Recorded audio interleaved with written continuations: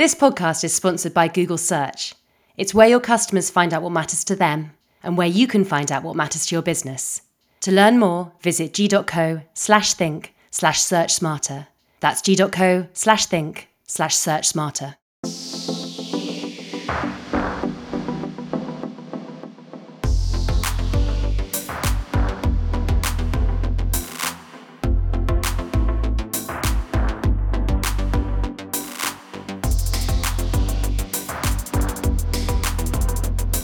Hello and welcome to Marketing That Matters, a podcast series from Marketing Week and eConsultancy, sponsored by Google.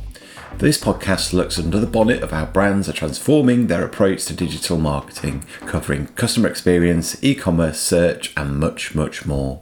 My name is Russell Parsons, Editor-in-Chief of Marketing Week, and I am your host. In this episode, we're going to be doing something a little different. I'm going to be looking back over the highlights of the series so far, spotlighting some of the brands featured in the podcast to date and what we have learnt from them. Our first episode of this current season focused on TalkTalk's rapid digitisation of its customer journey in wake of the pandemic. Commercial Sales Director Becky Smith, one of the key architects of this transformation, explained what this entailed and how TalkTalk's customer-first mindset became more crucial than ever. We had always known that as a business, of course, we were becoming much more digital, not just from a sales perspective, but also from how we connect with our customers in life, with any connectivity issues they're having, any repair issues that they're having. And so we were in the process of building a new website for sales that was designed to be much more user-friendly, much more easy to use for customers, and really designed to help them choose the type of product that is most suitable for them. Because our product isn't that easy to understand. It's not just like going and buying a dress. You know, you have to really figure out what is the right speed that you need, what are your particular requirements for your home. So we knew that there was we needed to really improve that user journey and user experience overall. And actually what COVID did almost overnight is mean that actually, wow, this has got to be now our absolute top priority. Let's get our new website accelerated. Let's put real focus on some of these issues so that actually with so much more traffic going through the new sales journey, we were able to give the customers the service and the experience that they expected from us as one of the leading ISPs in the UK. So what we did was we very swiftly accelerated the program to launch the new sales journey. It did launch, and it actually launched in the last few months. And we were doing lots and lots of testing and learning in that time to make sure that the challenges we were seeing, which you kind of see when you are heavily reliant on the digital channel for much more of your sales, it really focuses the mind on the things that are really important for the customer. So what COVID did is accelerate that digital advancement program for us. And also we reacted incredibly quickly and designed our new sales journey with the customer in mind. We focused on two things. Making the website much faster than it was, so it's much quicker to go through the purchase journey.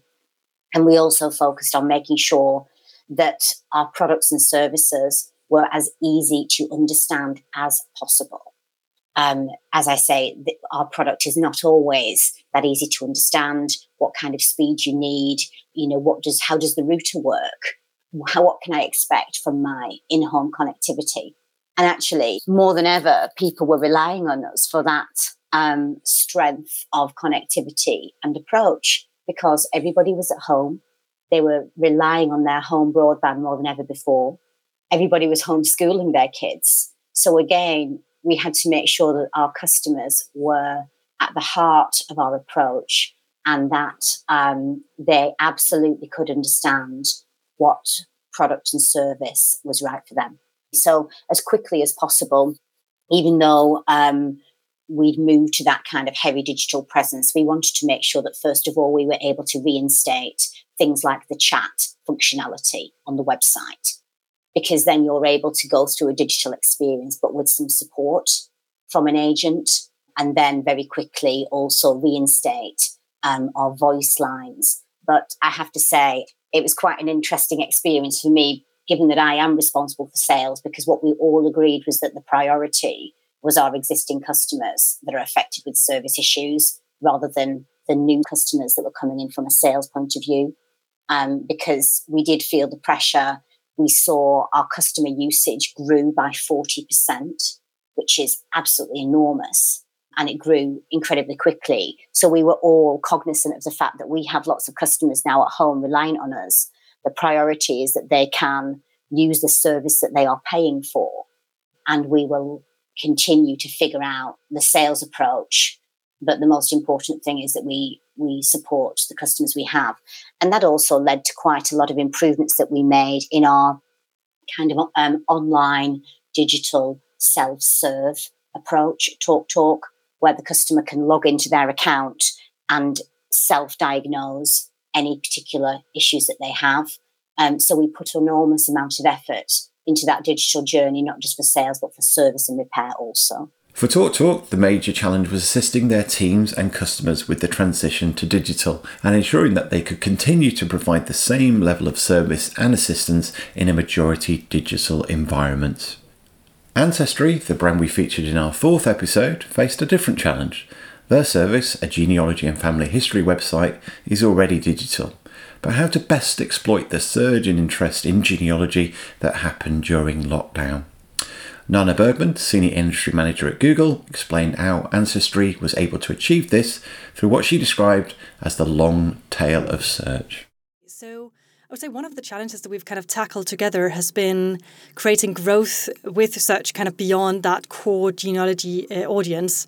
And one strategy that Joanna also highlighted has kind of been to use Google's automated bidding tools in order to better utilize what we call the long tail keywords within search.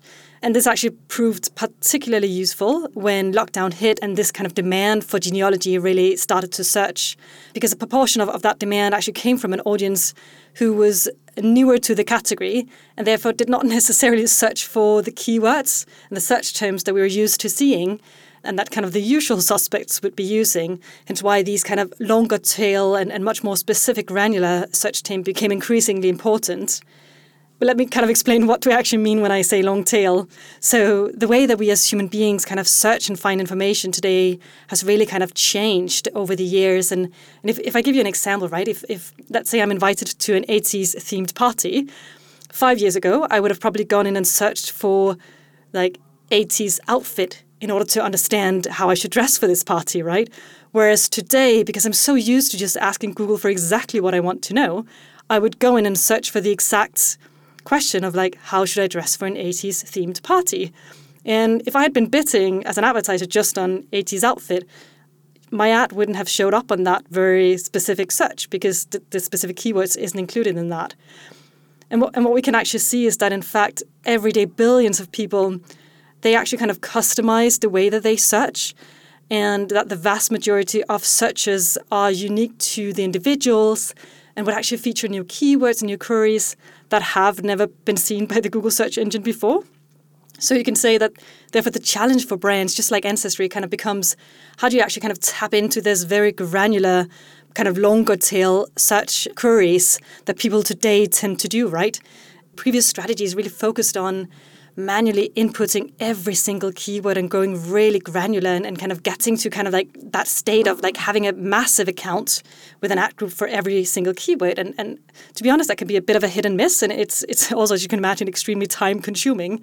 Whereas today you don't have to do that because you can simply use what we call broad match keywords, which will automatically include these very granular search terms if and only if the intent signal is relevant and the algorithm is kind of telling you this specific query from that specific individual is relevant for your business.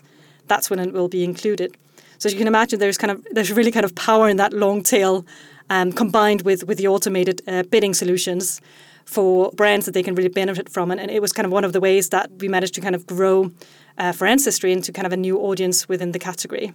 FTSE-listed financial services firm IG Group, which provides the tech, platform and contextual know-how to allow people to trade and invest, also found itself with an influx of new interest into its category during lockdowns. In our 5th episode, IG Group's Global Head of Advertising, Mike Logue, explained how the brand used search and social media to understand the mindset and motivations of this new group of traders and become part of the conversation about trading and investment. It was a really interesting challenge for us. And I think these trends have been emerging for some time now, but COVID really accelerated the change. And it wasn't tough for us to see that change come through. The change was so seismic that the numbers themselves were just extraordinary. So it was easy for us to notice there was a change happening and to understand that there was a change going on. Where the challenge came for us was understanding what was driving that change and understanding consumer behaviour slightly better. And there was 2 approaches we took to doing so. The first of that was really understanding how that huge increase in demand for our products from clients and prospects matched with a seismic shift in the search landscape for trading and investments. We used search-related data to really understand what was driving this change. It really helped us dig a bit deeper into what was motivating these new traders and new investors to come into the category, and that's where it became really interesting for us. We saw really seismic growth in interest for stock-related search terms as the COVID pandemic kicked off in kind of March 2020. Just to give you a bit of an example of that, the search term buy shares saw a 500% increase in search volumes in the course of less than a week. Really incredible growth. On the flip side of that, terms such as Forex or Forex trading, which are also relevant terms for our category, were up by only kind of 20 to 30%. So we started by really understanding what in the market was driving consumer interest, and then from that, building. These kind of search trends really helped us quickly understand the mindset of these new traders and investors, helped us shape our campaigns, shape our messaging, and as well as using search, we used social. Whilst there was a lot of people looking to search to educate themselves and to learn more, there was a parallel conversation going on across social media and YouTube. Some of the huge market events that took place over the past 12 to 24 months. And whether that's Elon Musk tweeting and driving big swings in the Tesla share price, or the price of Bitcoin for that matter, depending on what's his focus for the day, Netflix's earnings announcement, and linked to that their subscriber number announcements, or the plummeting price of oil last summer as global travel drew completely to a halt. There was always something happening in the markets that consumers, new and old, were using social media to have a conversation about. So IG used social listening tools to understand that conversation, to understand the trends, and not just the trends, but the sentiment. We also became part of that conversation. IG's got a vast array of content and real expertise in trading and investing, and we took it upon ourselves, especially amongst these new entrants to the market, to help educate them, help them understand the opportunities that sat within the trading and investing space, but also understand the risks. So that's really the 2 approaches that we took to understanding more about the changes in the marketplace and understand why these new consumers were coming into trading and investing. Mike went on to illustrate how IG Group combined the data pulled from search and social with its own first-party data to keep on top of changes in consumer sentiment, needs and demands, and ultimately use the knowledge to better serve its customer base. For years now, we've used and relied on a suite of proprietary dashboards to support our marketing efforts. And as the category grew in recent months and recent years, having a really solid understanding of our first-party data, our benchmarks and how we change against those benchmarks was critical. So we've really relied on that first-party marketing data, which is a real focus of ours, both for now and for the future, to help us understand changes. We have an in-house marketing intelligence team and an in-house data science team who really support us with those efforts. And we'd positioned ourselves really well over a number of years now to be ready to understand changes in consumer demand through our first-party data. I also touched upon in the last answer how we also use search trend data and social listening as well to give an external view on what's changing in the market and better understand that. And that's probably where we've grown in recent years, is not just having the IG lens on the market and trusting ourselves inherently, but really looking outside of IG to understand where the world is going and how we can keep up. On top of that, we have a really highly skilled 24/7 customer service team who support our clients globally. And as well as being a great source of support service for our clients, they also provide a great source of information for our marketing teams. We have dedicated service and resource managers who feed back to our marketing teams what's going on in the here and now. They're able to pick up on increases in volumes and calls, volumes and inquiries, but also share with us the themes of those inquiries. And from that, we really learn not just what's going on in the market that matters to the category in general, but actually what matters to our clients, because that's what matters to IG is the clients that we have today and giving them the best service possible. Sometimes the challenge that brands are facing can be as simple as determining how best to meet your consumers where they are and target them with the right message. In our second episode, Mike Jury, Head of Digital CRM and Data at Samsung, spoke about how the electronics giant went about finding potential customers for its online direct-to-consumer proposition and adjusting its marketing mix to suit the digital environment. So for us, it was really important to make sure we were finding our potential consumers in the right environments. And what this really meant was a readjustment of our marketing mix. No longer did we have a 70-30 split in favour of offline channels. We were a lot more aligned to a 50-50 dynamic of the investment between offline and digital. And by offline, actually, this was predominantly experienced through a TV marketing plan. And we very much doubled down our efforts on both TV and digital as the two main routes that we had to reach consumers. And then we had to structurally understand how we could tie the two together because we were so much more single-minded in our approach. And we were making creative adjustments to our TV advertising. We had clearer end frames that visit Samsung.com to experience the products and the features and the benefits of our products that we have just shown you in the last 30 seconds of this TV ad. There were calls to action to go to search, to go to Google and to search for the Samsung Galaxy S21, for instance. And then within digital, it was really clear to us that there was so much more scrutiny on the creative execution that we had in all of our digital channels. So paid social, programmatic display, YouTube were routes by which we had to bring the pre-existing shop window experience or the shop floor experience of retail environments into a digital world. Even within our paid search activity, which is obviously less visual as an advertising format, it was really clear that we needed to land the reasons to click through on our paid search advertising to come through to Samsung.com. And making sure that that offsite marketing was very closely aligned to a changed commercial proposition on the website. So an upweighted commercial plan with added focus on promotional activity, flash sales that happened throughout the course of Q2 and Q3 last year. We were able to not just get more traffic through to the website, but give a better experience, but also a reason to buy directly from Samsung.com. Mike also explained how the role of paid search has evolved within Samsung's marketing strategy, moving from a campaign to an always-on approach, something that now drives a full third of the conversions to the D2C Samsung.com site. Since the inception, I guess, of our D2C offering back in 2015, search was always the initial channel that was first on the media plan for D2C. But search had a challenging position within the business at Samsung. It was, by association, therefore seen as a D2C channel only.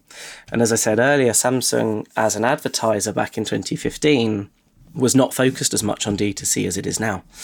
And there was a lot of challenges internally around explaining the role of search outside of D2C and the role that it takes in getting customers who are in market for your products. By proxy, they are telling you they are in market, and getting them through to your website to give them that best experience of your products. Now, obviously, that has changed rapidly. We have moved from a campaign approach to paid search, as John outlined earlier, to one that is now very much always on.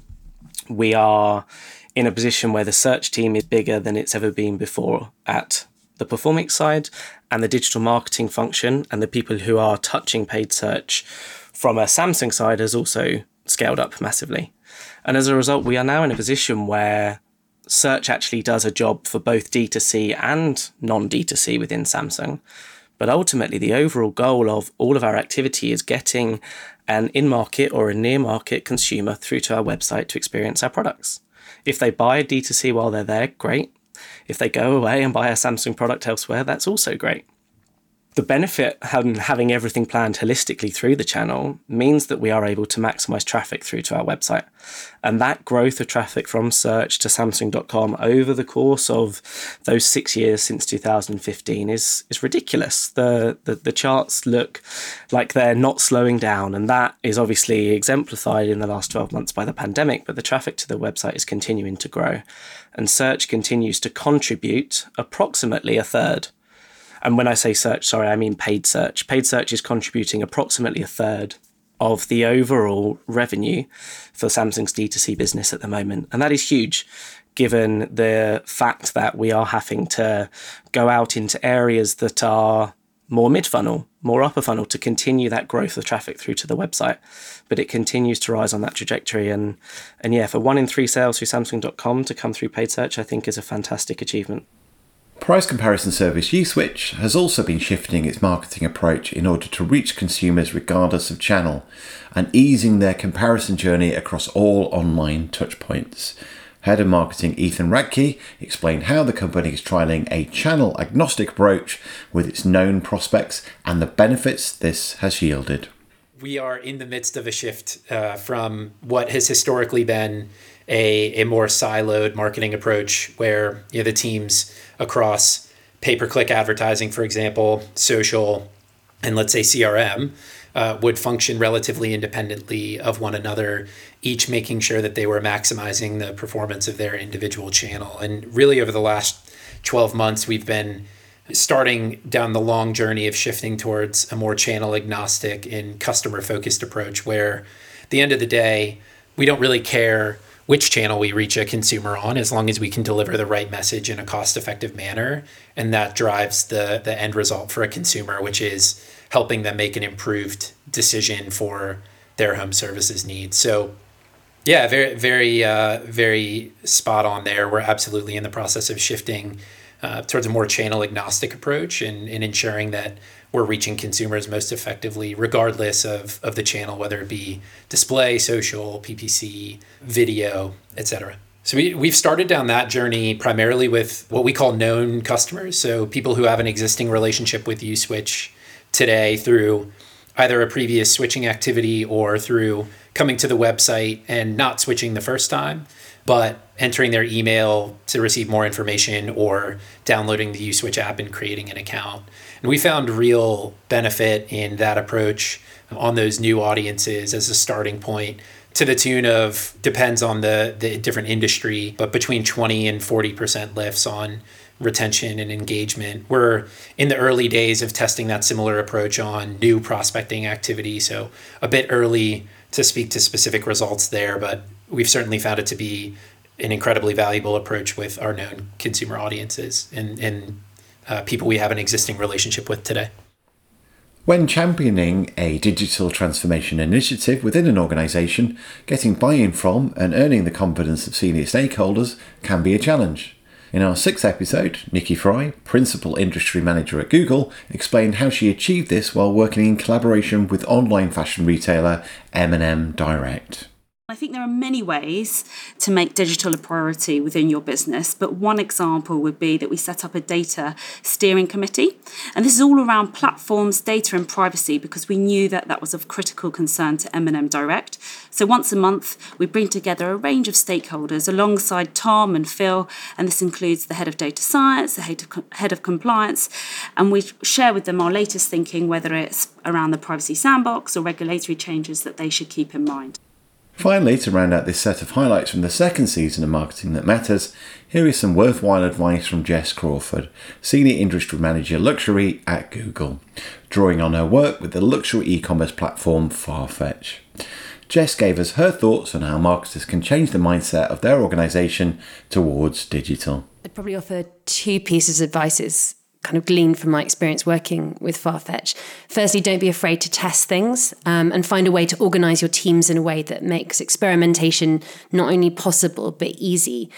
I think Farfetch are really brilliant at empowering their teams to experiment with products and new approaches, and providing they have a rigorous testing framework and a way to scale successes, those projects typically get kind of sign off and they're asked to try it and run with it. And I think the second thing is to really start talking about digital results in business language rather than in marketing speak. So, rather than focusing on metrics like clicks and conversions, think about how you can demonstrate the impact of digital marketing on things like market share, revenue growth and profitability. Some excellent advice there, and a topic that we will be returning to in our next episode when we bring performance-based marketing agency Brain Labs together with consumer advice company Which to discuss how to demonstrate the role that marketing plays in sustainable business growth and how best to measure marketing effectiveness.